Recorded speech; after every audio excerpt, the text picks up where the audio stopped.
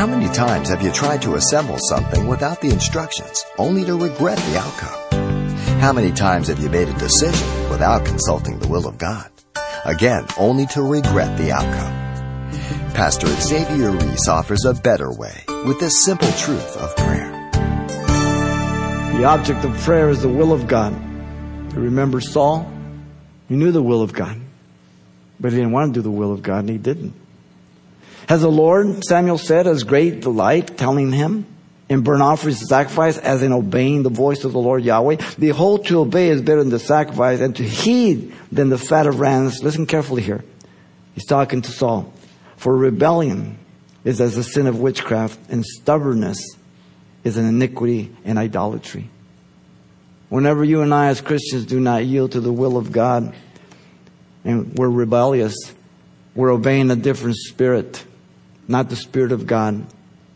Whether it be our own, whether it be the enemy, whoever it is. And it's witchcraft and idolatry. Pretty heavy.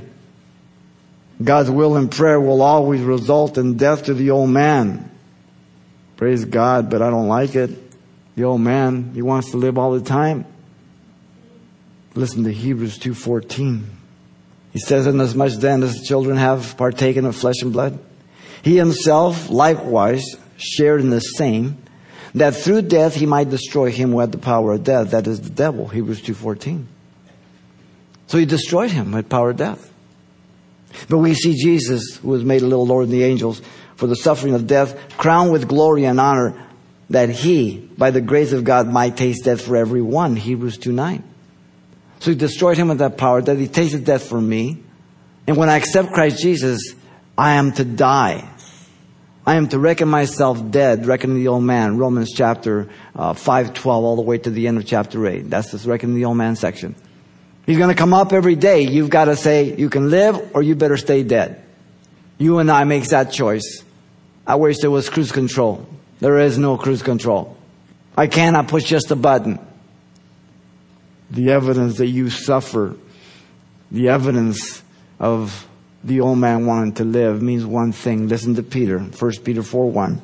Therefore, since Christ suffered for us in the flesh, meaning in the body, arm yourself also with the same mind. For he who has suffered in the flesh, in this body, has ceased from sin. When suffering comes into my life, it's because it's evidence that I'm reckoning the old man dead. If I don't suffer, that means I'm giving in what's best for me. I please me.